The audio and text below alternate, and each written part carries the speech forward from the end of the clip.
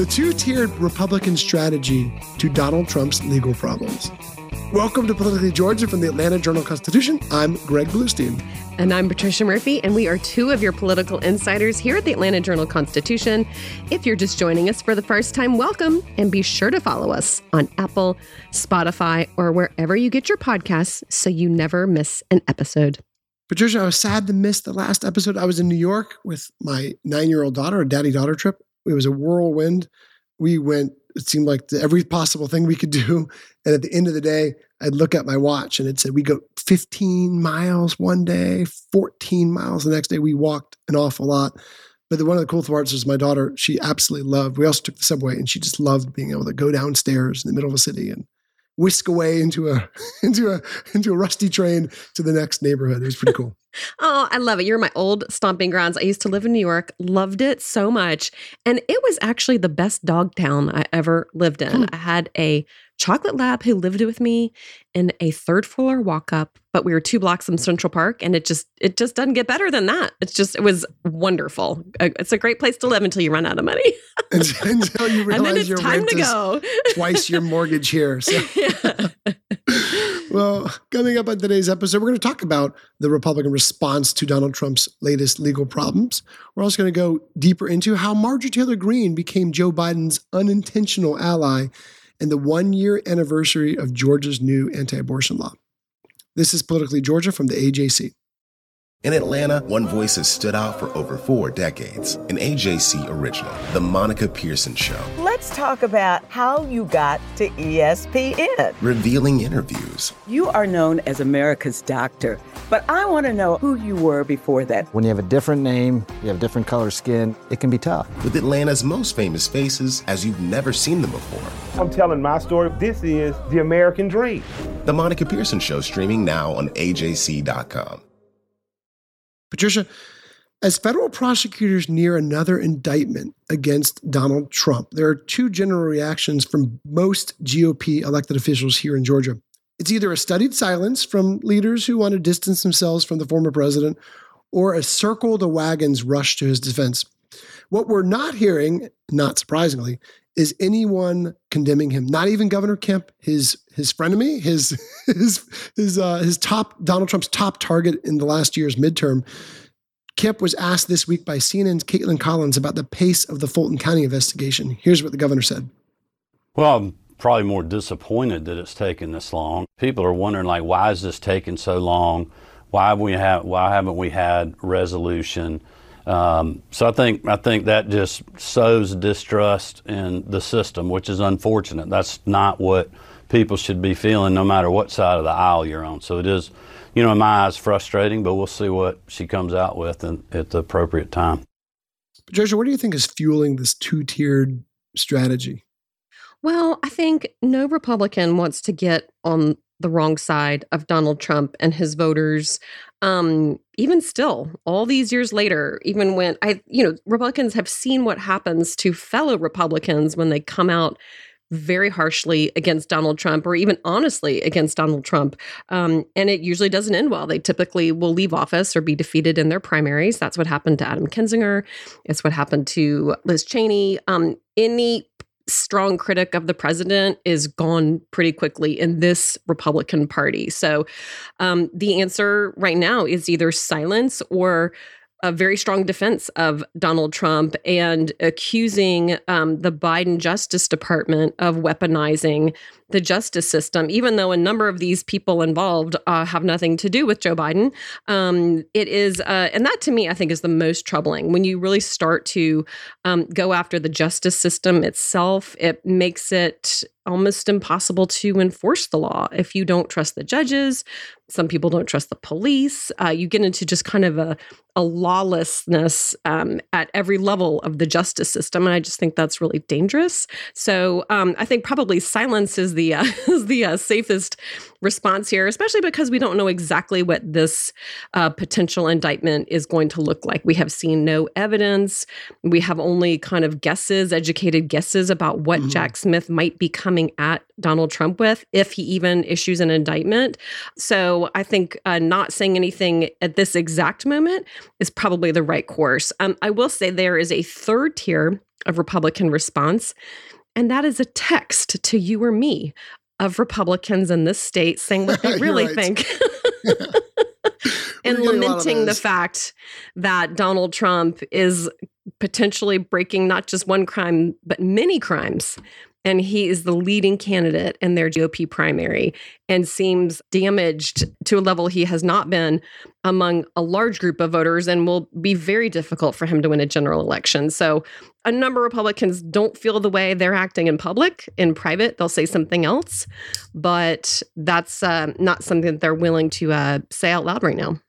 And you're right. We don't know if there will be federal charges, another round of federal charges, or what they will look like. We do have some informed speculation from the target letter that Donald Trump said he was sent by special counsel Jack Smith. We also know from our reporting from AJC trial guru Tamar Hallerman, that Jack Smith's special counsel has subpoenaed the video footage of the State Farm vote counting process, which of course was front and center in the January 6th hearings and also is a factor into the Fulton County probe of what happened here in Georgia. So we know there's overlapping. We always like to say it's sort of a Venn diagram, and there's a pretty big overlap between whatever federal prosecutors are looking at and the Fulton County probe. Patricia, I was really interested to see the response from Congressman Rich McCormick from the North Atlanta suburbs. He's the most senior Republican official in Georgia to endorse someone not named Donald Trump. And his response on Twitter, he posted a video of a Democrat defending the Justice Department and overlaid it with a quote about how it's not the, quote, job of federal agencies to rule like kings over the American people. So that speaks to your comments earlier, how, the Justice Department, attacking the Justice Department. And McCormick wasn't doing this, but we've seen other Republicans suggest that Joe Biden was this hidden hand behind this prosecution. That has been a common tactic we've seen, a common response we've seen from Republicans throughout this entire investigative process. Well, and that answer right there kind of leans toward Donald Trump's response, which is that the Justice Department has been weaponized, but it doesn't say that directly. And you look at the district that Rich McCormick is in, that is a solidly Republican district, but it's changing. He also is the only member of the Georgia GOP delegation who has endorsed somebody besides Donald Trump. He's already endorsed Ron DeSantis. So I think Rich McCormick is in a slightly different lane than a number of the extremely pro-Trump members that we have. And he's one to definitely continue to watch, because somebody who is charting his own course is going to be the most interesting to watch right now. Great point, Patricia. But you know who else isn't saying much about Donald Trump's growing legal problems? Who? Joe Biden. Mm-hmm. But he has increasingly relied on another polarizing Republican to help make his case for re-election, and that is Georgia Congresswoman Marjorie Taylor Greene. The president has repeatedly invoked Greene as a personification of Donald Trump's hardline MAGA loyalists. He's taken jabs at her primetime events and promised a visit to her Northwest Georgia district later this year. And this week, Biden's campaign posted a video of Marjorie Taylor Greene speaking derisively about the president at a conservative convention. Let's hear it.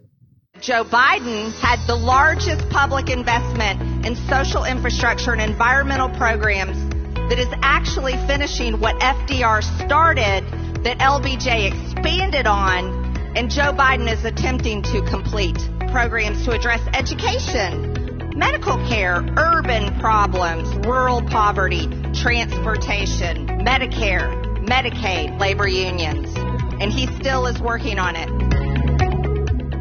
So Joe Biden turns Marjorie Taylor Greene's attack on his agenda into a campaign ad, and he tweets over that footage with these 4 words: "I approve this message." Patricia, we've seen Democrats in Georgia use Marjorie Taylor Greene as an avatar for all things far right for years now, but now we're seeing it on a broader scale from the president himself.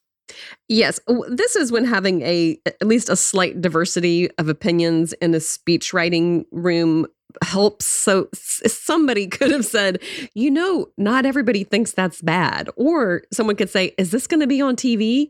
Not everybody thinks that's bad. So no sooner had she said this at the conference than this was spliced, diced up on the internet with tons of Democrats, and very quickly Joe Biden himself saying, I approve this message, because it literally could have been written by a Joe Biden speechwriter instead of a Marjorie Taylor Greene speechwriter.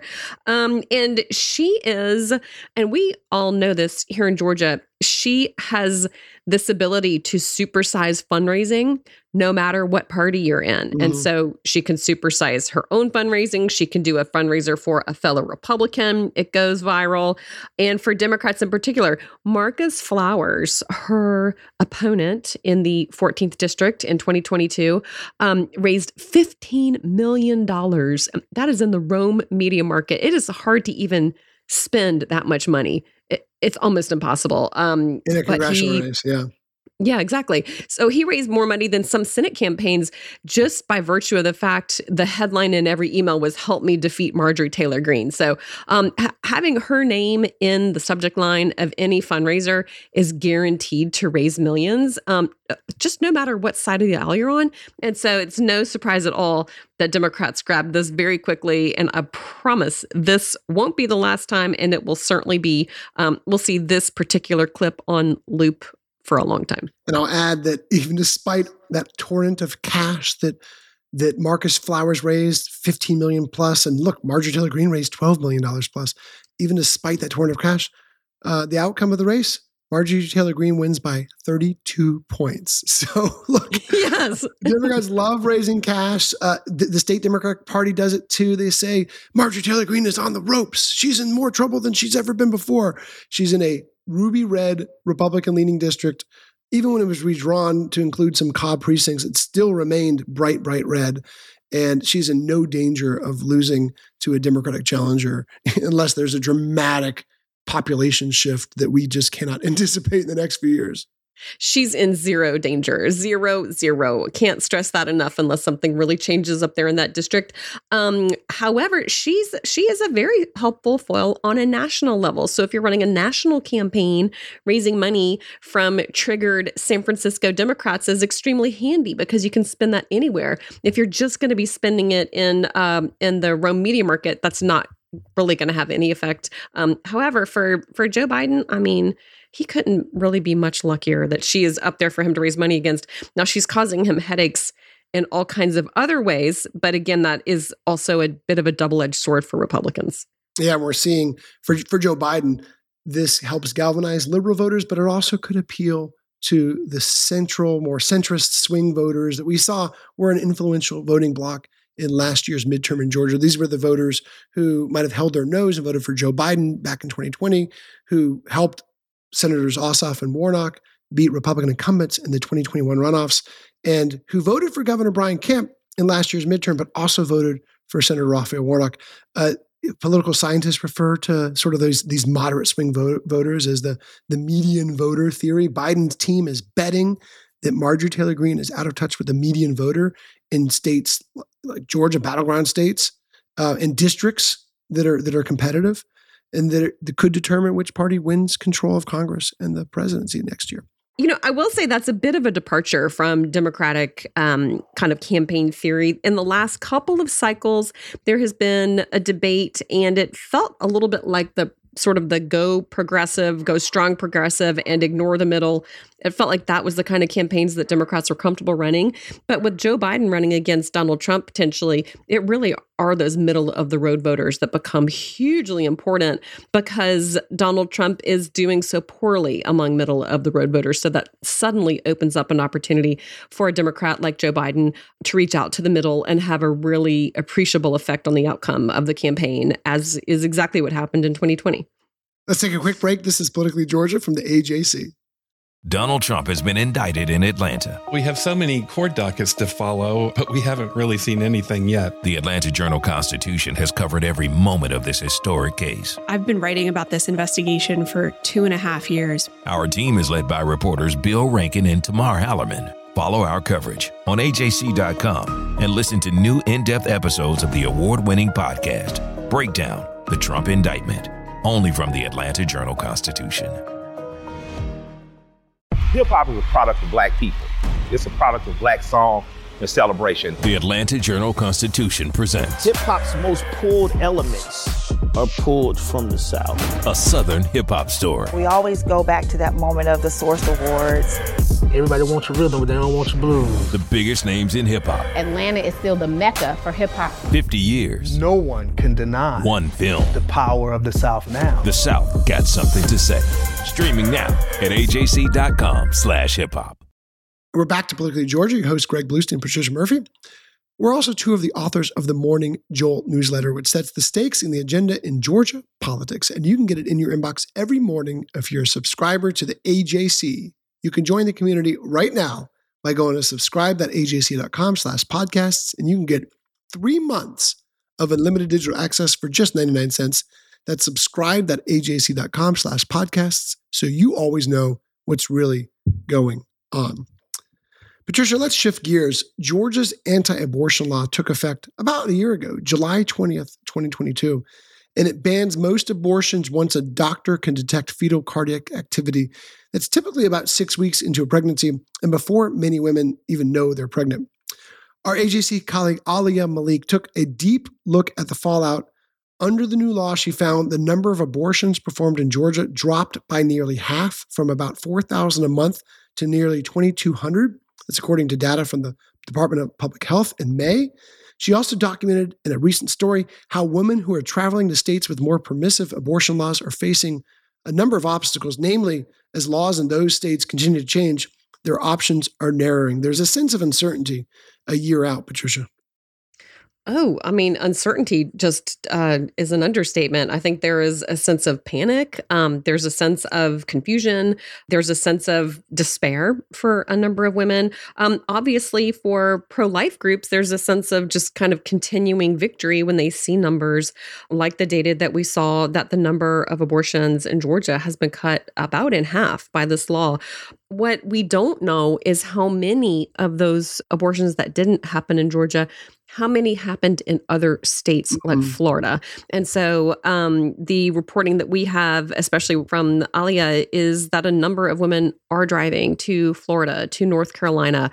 There are additional requirements in those states to either book an appointment for one day and then come back the next day. There are requirements to do follow-up appointments in some cases. And so the amount that women are having to do in other states, what they used to be able to do in Georgia at their discretion, is really significant. And so this reporting, I think, puts a really fine point on it.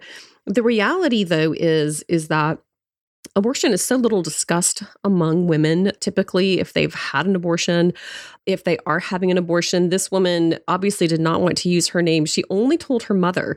So nobody in her family, nobody in her friend group knows about this. So these stories about women having to go to great lengths to get an abortion, if they can get an abortion, are just not out there. So that's why I think this reporting is really important. And most women are not going to deal with this until they deal with it. And so as a public policy issue, that is something that is not moving the needle that much here in Georgia right now. We've seen in other states it did look like when abortion is the only issue on the ballot, then that is something that does bring out a number of voters, and voters in those states, including in Kansas, choose to protect abortion rights. But when it's part of a larger statewide election, it's not something that, and I think this has come as a great surprise to pro-choice advocates, or I think they believed that they would have more success in the polls after this. They thought this would be a galvanizing issue and a deciding issue in statewide elections, and that has not proven to be the case so far.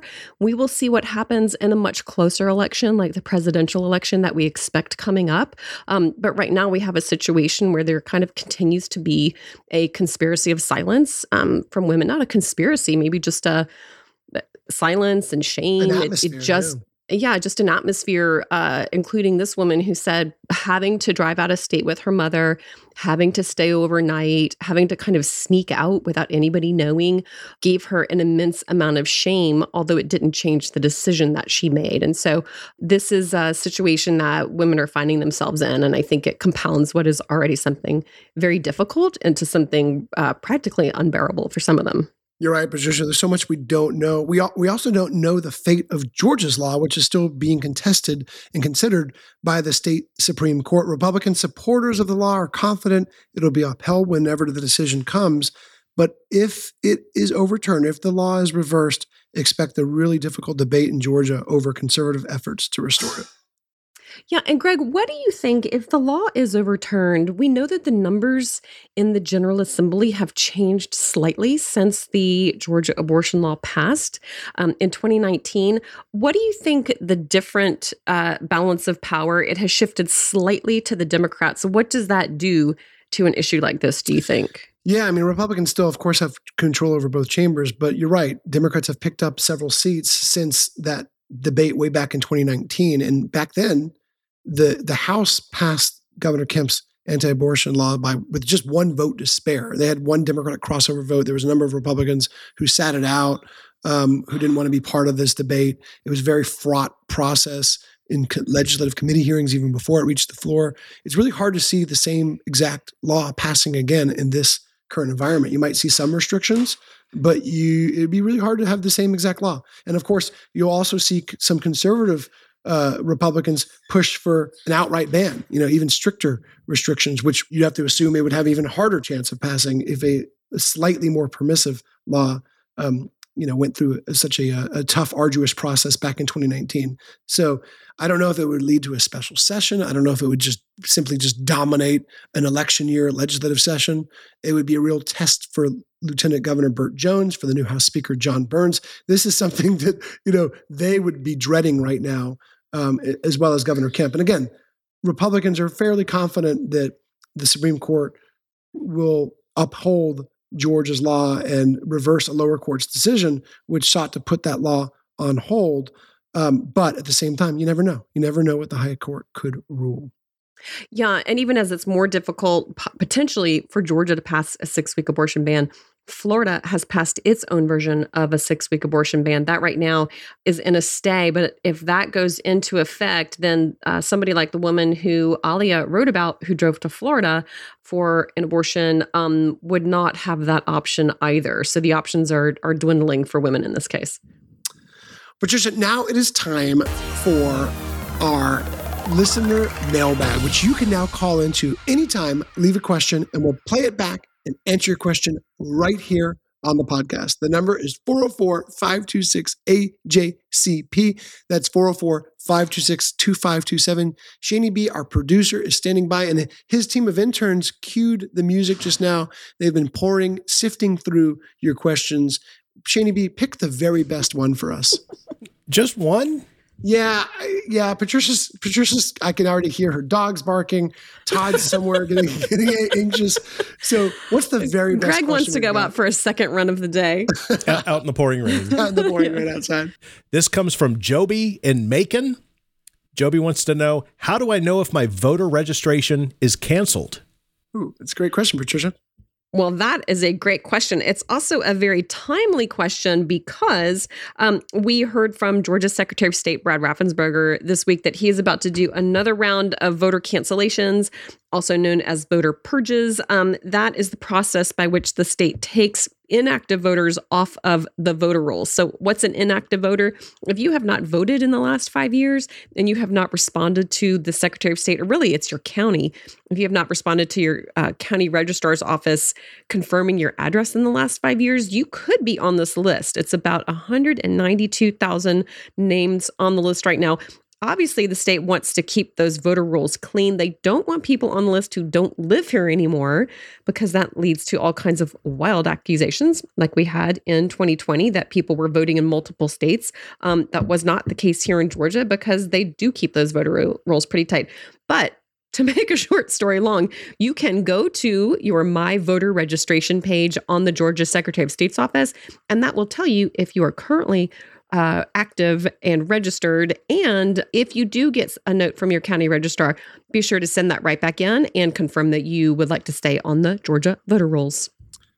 Patricia, I'm so glad you answered that question very fully, and it's news you all need to know, because if you are of any concern, if you have any concern that you've been purged from the list, and these purges happen periodically, make sure that you check your active registration status. Okay, now it is time for our Who's Up and Who's Down for the week. Patricia, since we always like to end on a high note, who's your Who's Down for the week? Greg, my Who's Down is Mark Gellhardt, the former U.S. Army officer who headed Georgia's Volunteer State Defense Force, who had to resign from his post this week because of a video that surfaced.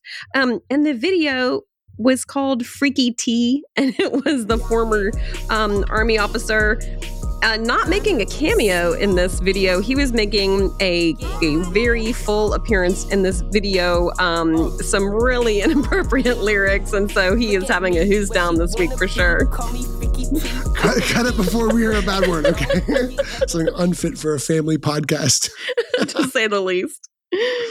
Patricia, my Who's Down is Morrow City Councilwoman Dorothy Dean, who said her Vietnamese American colleague, Councilwoman Van Tran, quote, failed as a citizen of this country and, quote, dishonored her office because she backed a petition for multilingual ballots ahead of the Metro Atlanta City's upcoming municipal elections. There is a way to oppose something, and standing up and saying someone is un-American and shouldn't serve in office, that might not be it. That is my Who's Down for the week. Patricia, who's your Who's Up? My Who's Up is President Joe Biden, able to use Marjorie Taylor Greene's spliced and diced video to his advantage, and he couldn't have said it better himself. Sometimes he doesn't say it better himself. So when Marjorie Taylor Greene says it better than you ever could, and you can use it to your advantage, you're having a pretty good week, Joe Biden. Yeah, as Biden's campaign has said, she is the unintentional spokesperson for his campaign. Who would have thought we'd ever say those words? My Who's Up for the week is the legacy of the late John Lewis, the civil rights icon who is about to be honored with his own U.S. Post Office postal stamp. There's a special dedication to John Lewis on Friday, and it'll be a really great moment that will bring together folks from both sides of the party line and just Georgia citizens who want to see a moment of history. Well, thanks so much for listening to the Politically Georgia podcast. You can find links to all the stories we talked about today in the episode summary of this podcast. We release new episodes every Wednesday and every Friday or whenever big news breaks. We'll see you next time on Politically Georgia from the AJC.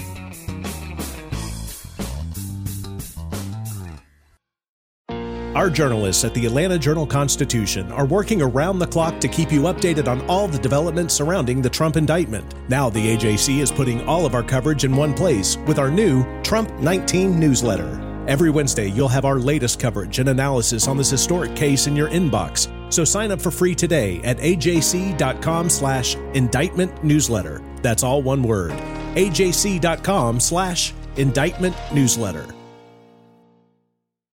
I'm Ernie Suggs, race and culture reporter for the Atlanta Journal-Constitution. And I'm Nedra Ravone, lifestyle columnist.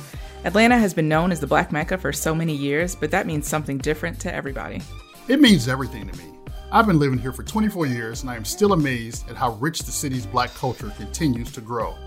Every day I wake up, I learn something new. Well, you all can learn something new by subscribing to the Atlanta Journal-Constitution's new newsletter called Unapologetically ATL. It's all about the people, the events, and the entertainment happening in Metro Atlanta that Black people might want to know about. Like historically Black colleges and universities. Atlanta's thriving arts scene. And the city's growing neighborhoods. Wherever you live, we want to hear from you. We want to hear what issues are important to you. So subscribe today at www.ajc.com/unapologeticallyATL. Only from the Atlanta Journal-Constitution.